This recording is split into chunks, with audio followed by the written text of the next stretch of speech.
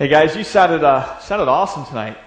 You can tell it's still early in the semester and you guys are on, you're excited about having a day off tomorrow because you're singing with the gusto that you don't have when it's finals week, honestly, okay? So it's good to be here and feed off of your energy a little bit. If you don't know me, my name is Dan. I'm one of the pastors here on staff at the church, and I'm part of the speaking rotation here at Connexion with Josiah, who's sitting back there, the director of University Ministries, and the old guy, Bob. So, you know what? I'm feeling old nowadays, and I know I'm boring. And those two things don't necessarily go hand in hand, but I'm both. I'm old and I'm boring.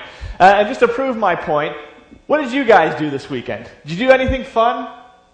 Any cookouts? Well, you raised your hand. What did you do? Beach. That's the perfect Labor Day weekend thing to do, right? Beach, cookouts, parties. I went shopping for cars with my family. That was the highlight. And it was an experience. I took my three boys. They're the most interesting thing about me, honestly, my three boys, and my wife, and we went car shopping to the hotbed of all things awesome, Martinsville. And we just it was actually kind of fun. But we had three very different agendas in this car shopping experience. My three boys, they're 12, 9, and 7.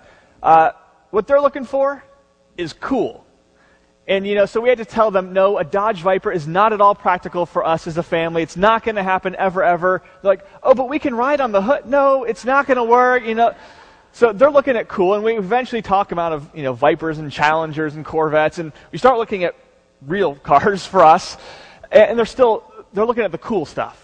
How many little trap doors does it have for me to hide my toys and MP3 players, and does it have a DVD player? And okay, my oldest son is now starting to think, in 3.5 years, I'll be driving the car.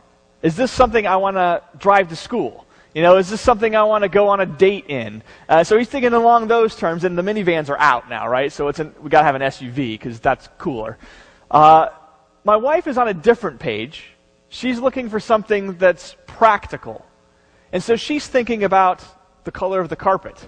And a light tan, that's going to get ruined real quick with baseball cleats and kids. Orange slushies and, all that kind of stuff. And she's thinking, okay, how are the kids actually going to get in and out of this? Are they going to have to climb over each other? Me, I'm on a different page yet. I'm thinking about the truly important things. Fuel economy. How much is it going to cost to insure? Is it reliable? How much can I sell it for in 5, 6, 7 years? So very different things that we're looking for. We didn't find it, so it's going to be weeks and weeks of looking. But as I was preparing for this message this week, I was looking at a passage of Scripture. We're doing this series called Rediscovering Jesus. And we're going back and thinking about, okay, how do we strip away all the misperceptions and just the layers of stuff and get back to the text and rediscover Jesus? And we invite you to actually, I know Doug told you to take out your phones, but as I'm talking, if something sparks a question, text us the question, and in a little bit, the three of us are going to come up here and just take whatever questions you've texted in. And it can have to do with the message or something not quite irrelevant, but don't ask me about cars. I don't really know that much. But you can text in questions. But as I was thinking about this talk tonight, and the passage that I'm going to be looking at, it's from John chapter 1, I thought, you know what? This passage is cool. I mean, it's like mind-blowing stuff. It is so cool, and it's practical. It's going to be stuff that you're going to want to take and think about tomorrow. Tomorrow you're not in class, but Tuesday when you're in class, or tonight when you go back to your dorm, or as you're wrestling through the semester and the stuff that's going to come your way. So it's cool, and I want to show you how it's cool, and it's practical, and it's incredibly important stuff. So let's start with the cool. Okay? We're only going to look at one verse tonight, and it's John chapter 1. If you have a Bible, if you're not, you could grab one in front of you. There's some in the chairs. John chapter 1, verse 14. This is what John says. He says, "And the Word became flesh and dwelt among us. And we have seen His glory, glory as the only Son from the Father, full of grace and truth." Okay, you know when you're watching a movie and you see a really cool part, you rewind it to watch it again? Okay, I do. Or a highlight, you rewind it and watch it again? We're going to read that again, okay? Chapter 1, verse 14. "And the Word became flesh and dwelt among us. And we have seen His glory, glory as the only Son from the Father, full of grace and truth." John takes a few things here and he combines them in such a way that, again, it's just mind-blowing. The Word. A couple of weeks ago, on Sunday morning, Pastor Bob was preaching from John chapter 1, the earlier part, and he explained why this is such an appropriate title for Jesus. The Word. It's a phrase that's unique to John, a title for Jesus that is unique to John, but he's taking a title, a concept that was so meaningful, both to the Hebrew portion of his audience and the Greek. It's just one of those terms that's so loaded with meaning. In the Hebrew mind, the Word became almost a shorthand for referring to God. It was His power. It was His wisdom. It was His activity that was by which He accomplished His will. And it became almost synonymous with God Himself. The Greeks, it was this kind of unmoving reality. It was the concrete stuff behind the stuff that's in flux all the time. And John is taking that concept and he's saying, it's better than you even know. It's better than just this static reality. It's better than just this power of God. It's a personality. And he says, in the beginning, this is John chapter 1, the early part, in the beginning was the Word. And the Word was with God, and the Word was God. The Word's eternal. He says, in the beginning was the Word. In the beginning of what? In the beginning of everything. Before there was anything, in the beginning of that was the Word. And He was with God. So there's a way of distinguishing between God the Father and the Word. But you can't completely separate them because the Word is God. There's this unity and distinctiveness between the Word. He's with God and He is God. And John goes on in the chapter, he says, everything that's been created has been created by Him. By Him, His activity. He isn't part of the created order. He created it all. And the Word became flesh. The Word didn't just show up in a pillar of fire or a cloud of smoke or a burning bush. God had shown up in the history of the world in different theophanies, different appearances, and they were incredible to read about in the Old Testament. But this is different. This isn't just a burning bush that's here and then gone. This isn't God speaking out of a cloud on Mount Sinai. The Word became flesh. This is just utterly unique among all religions. God becoming flesh. The closest thing you can get is the Hindu idea of avatars. God's sometimes putting on a flesh suit in a way, and coming and accomplishing some purpose, and then taking off the flesh suit and going wherever Hindu gods go. They put it on kind of like a garment, and then take it off like a garment. That's not what John's saying. It's way better than that. The eternal God, the Word, becomes flesh. Not just seems to be man. The church in the early days said, no, you can't say He just seemed to be man. He was truly born, truly lived as a man. So when you read through the Gospels, you see all the same kind of stuff that we experience, He experienced. He got tired. He needed to eat. He needed to sleep. He could die. He truly was man. The eternal God became incarnate. He became in the flesh. And John says, and he dwelt among us. John is one of those masterful writers because the word he picked there is he tabernacled among us. He's going back to the Old Testament and he said, you remember that thing that we constructed in the wilderness? This portable temple made out of poles and tent kind of material.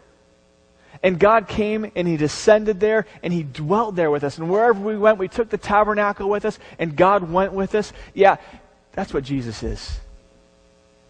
He's God in the flesh tabernacling with us. And we've seen his glory. When the people of Israel first erected the tabernacle, this large, gigantic, portable temple tent, God's glory came and descended on the temple, on the tabernacle. And John's saying, that's what's happening in Jesus. The eternal Word becomes flesh. He dwells among us. He tabernacles with us, and we see his glory. Again, if you can think of a cooler thing, come and find me, okay? That is just cool. But it's practical too. Not everything that's cool is practical, right? But this is. You remember that kid, and you guys ever see the Jerry Maguire movie? The kid who just had all these random facts. You know, the human head weighs 7 pounds. Cool. What do I do with that?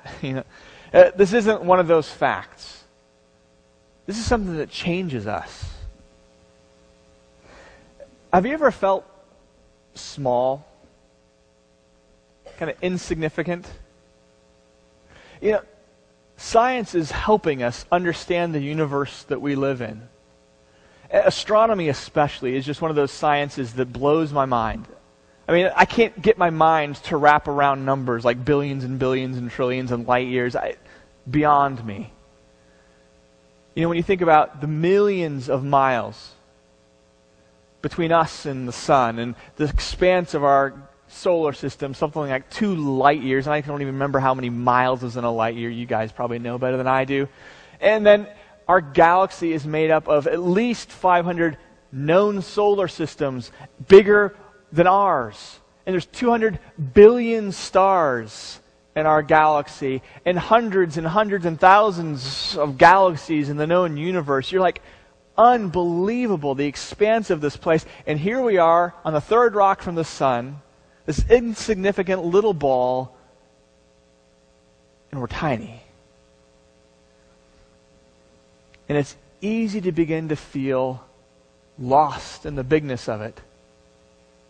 Maybe it's easy to feel lost in the bigness of Indiana University, or lost in just the expanse and the possibilities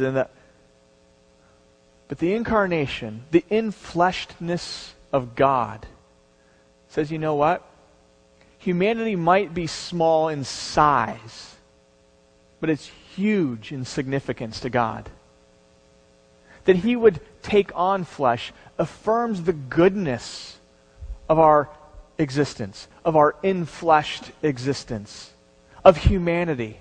It's not something irrelevant to God. It's not something bad to God. It's not something that God wants us to escape. God comes and he redeems it by taking it on and becoming flesh. So as you go through the semester and you feel lost as just another number at Indiana University, remember, the incarnation says something about not just humanity's significance, but your individual significance. And it reminds us that God isn't a God who can't understand our struggle and our difficulties and our existence and even our pain. He became flesh so that he can become sympathetic with us. I'm assuming at some point in your life you've struggled with disappointment I think Jesus probably was disappointed at times when he preached the message and people rejected it. I think sometimes this semester you'll hit a wall and you'll feel absolutely at your end. You're exhausted. You can't go on. Jesus felt that too. He said, I can't be with crowds right now. I need to go get alone and get some space. And I remember college, at times there was just periods of real loneliness. There's people all around me, but I'm not with anybody. I feel alone. Yeah, I think Jesus felt that too. God in flesh understands all the struggles, all the difficulties that you go through. You have what the Bible says, you have a sympathetic high priest. You can take all those concerns, and not only is he listening, but he's empathizing, he's sympathizing, he knows, he's felt it before. That's practical. That means that when you're struggling, you've got an ear, and it's not just a friend that, it's God. So it's cool, and it's practical, and it's incredibly important. Maybe you think practical and important are exactly the same thing. They're not always. Something can be really practical, but not necessarily that important. Like black carpet in a car, really practical, but a lot less important than if the car runs right. The doctrine of God in the flesh, incarnation, is cool, practical, and the most important truth I can think of. It's not hyperbole to say that without the incarnation, there would be no salvation, no possibility of salvation. God understands that there's this gigantic chasm between us, not just as sinful human beings, but us as created beings, and him as the infinite creator. But he determines to cross that chasm and become flesh. Become creator and, in the person of Jesus, part of the created. He crosses that chasm for us, becoming one with us, so that he can take on for us our sin, our guilt, our shame, our pain, and crucify it on the cross. And live for us in righteousness and holiness, in right relationship with God, and give that to us too. That's all dependent on the incarnation, the truth of God being truly God, of Jesus being truly God, and truly one of us. Here at ECC we have a vision statement for what we're all about. Josiah actually referred to it in the beginning. Here at ECC we want to be extending the redeeming grace and the transforming truth of Jesus in this college town. Those aren't words we just thought, oh yeah, that sounds good, we'll pick those up. They come actually right out of John 1:14. Jesus comes, and he's full of grace and full of truth. He doesn't despise our humanity. He comes and connects with it. He takes it on.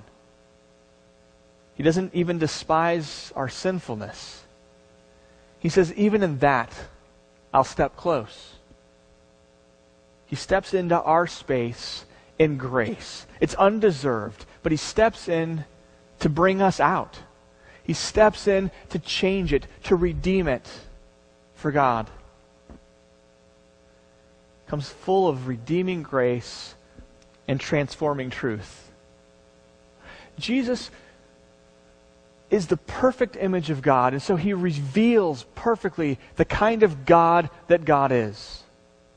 There's this great story in the Old Testament. Moses is talking to God, and he says, God, show me your glory. And God says, well, the best I can do is to hide you in this rock, and I'll pass by, and you can see kind of the backside of my glory.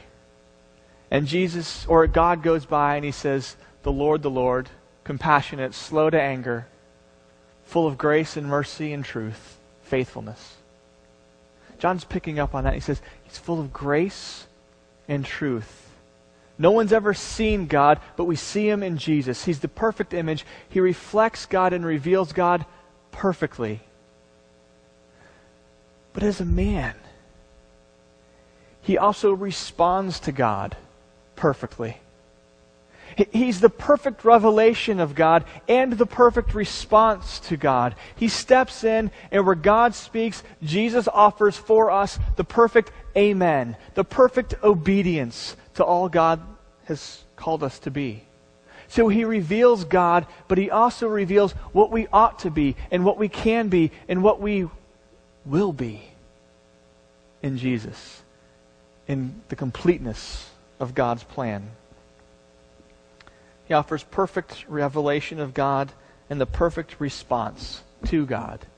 And he does it as a man. He does it for us. John 1:14 takes these two truths that seem just almost incompatible, deity and humanity. And he says, in Jesus, neither were diminished, neither were confused, neither were altered, but they come together. The union of these two natures in one person, eternal Word, becomes flesh. I'm really looking forward to this semester and rediscovering Jesus and stepping in and seeing how he reveals God perfectly and how he reveals God's will for us perfectly. He'll do it in what he does, his miracles. He'll do it in how he teaches, in the parables. He does it on the cross. And he does it even now in relationship with him through the Holy Spirit. I'm really looking forward to journeying through this rediscovery of Jesus with you guys. And I hope you stick with us and invite your friends to come along and rediscover this Jesus that, man, we never know completely, but we can know truly. I'm going to pray, and then I'm going to ask Bob and Josiah to come up and kind of field some questions that you guys might have texted in, or you can just ask, kind of put us on the spot too. That's fine. Father, we thank you so much. We thank you that you didn't keep us in our humanity at a distance, but you stepped into it in your Son, Jesus. You didn't despise the womb. You stepped into it. You became a friend to sinners. You came full of grace and full of truth. And you've invited us to come and discover who you are. Come and find life. Come and find truth. Come and find grace. We thank you for it. We pray that you and your Spirit will guide us in this journey. In Jesus' precious name, amen. Amen.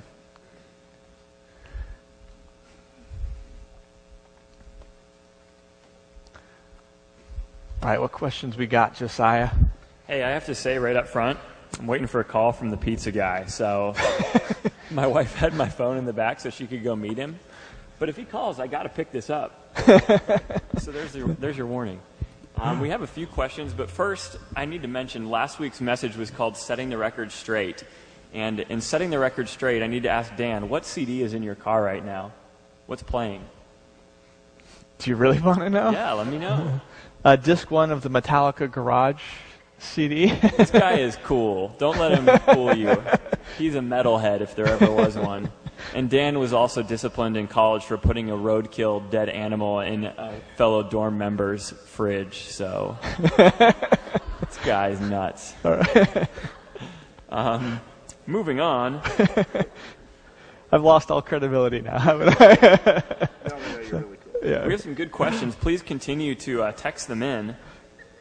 Do you think God is sympathetic to us or for us? Or is there a difference? And if so, does this weaken how others view him in the outside world? Do you think God is sympathetic? Yes and yes. Yeah. I think he is sympathetic towards us because, to use the reference that you used, that he sympathizes with our weakness, right? So he understands our humanity. He knows how difficult it is to be who we are because he was who we were, right? So I think there is sympathy going on in God, but I think he's also for us. That's a theme, as a matter of fact, that theologian Martin Luther used a lot. He said it's God for us, right? So it's God for us, with us, our champion, the person who really is there for us. Yeah, I think both. But what was the third part of that question? Do you think that weakens how people who aren't believers view him? The fact that he's sympathetic?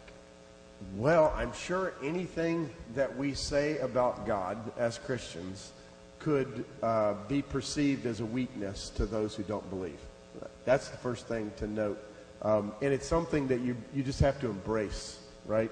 Or to put it in the words of Paul, the cross is foolishness to those who don't believe, right? So if you don't believe this, it just seems foolish. So any number of truths of the Christian faith are going to seem foolish to others. So sure, I'm sure it does seem like that at times. Of course, I don't believe it is, but I can see how some people would accuse you of that. Yeah, maybe the question is coming from a slight misunderstanding of what I said, too. It's not that God says, oh, I know what it's like to be tempted and to fall into sin, and you're okay, I understand. He was sympathetic in the fact that he, as Jesus, endured temptation. In the wilderness, before the cross, and yet he knew no sin. And so he can sympathize with how hard temptation can be, and yet still not wink and nod and say, it's okay, just go ahead and sin. So I don't know that if it softens the understanding of God's holiness that he can sympathize with us in our weakness. This is kind of a random question about the life of Christ, but it's been asked, and I think it's important to talk about. So we believe that Christ was sinless, so he never sinned, but we also believe that he was tempted. So what type of sin do you think that Christ struggled with? And do you think that sexual sin was anything that was ever listed in Scripture as something that Christ struggled with? I don't think it's listed in Scripture as something he struggled with. The temptations that we know were presented to him were evading the will of God. The will of God took him to the cross, and I'm sure, Garden of Gethsemane, as it's approaching, he's tempted to step out of the perfect will of God into other. And that's what Satan was tempting him with in the wilderness too. There's a shortcut, Jesus. Why don't you take the shortcut? But Scripture doesn't mention, at least, any kind of sexual temptation. Yeah, I would say just remember that passage again to refer back to what Dan had said earlier, that he was tempted in all points like we were, yet without sin, which basically means he's understood what it means to be tempted to be sinner, right? And sin comes in various forms. Sometimes you might say to yourself, well, okay, so I'm tempted sexually, so I have a problem with sexual sin. Well, maybe so, but maybe there's something behind that sexual sin, right? Maybe there's some other way or route by the means through which this is expressed. Maybe there's something behind it. But I'll just say real crassly, I sure hope Jesus was tempted by sexual sin, because if he wasn't, he doesn't know what I'm like. Okay? He doesn't know where I lived.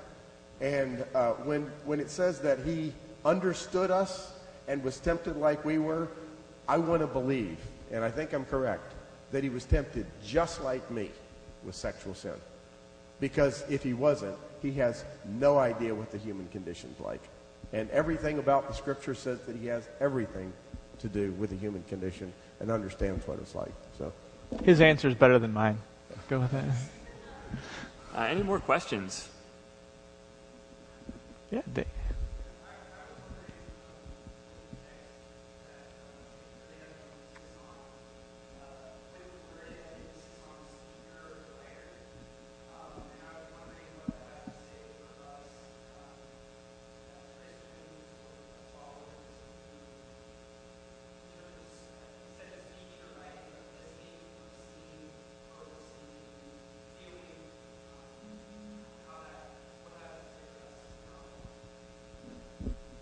Go ahead. Yeah, if you could. I'm not quite. I was going to ask you to rephrase too, David. Go ahead. You're way smarter than we are.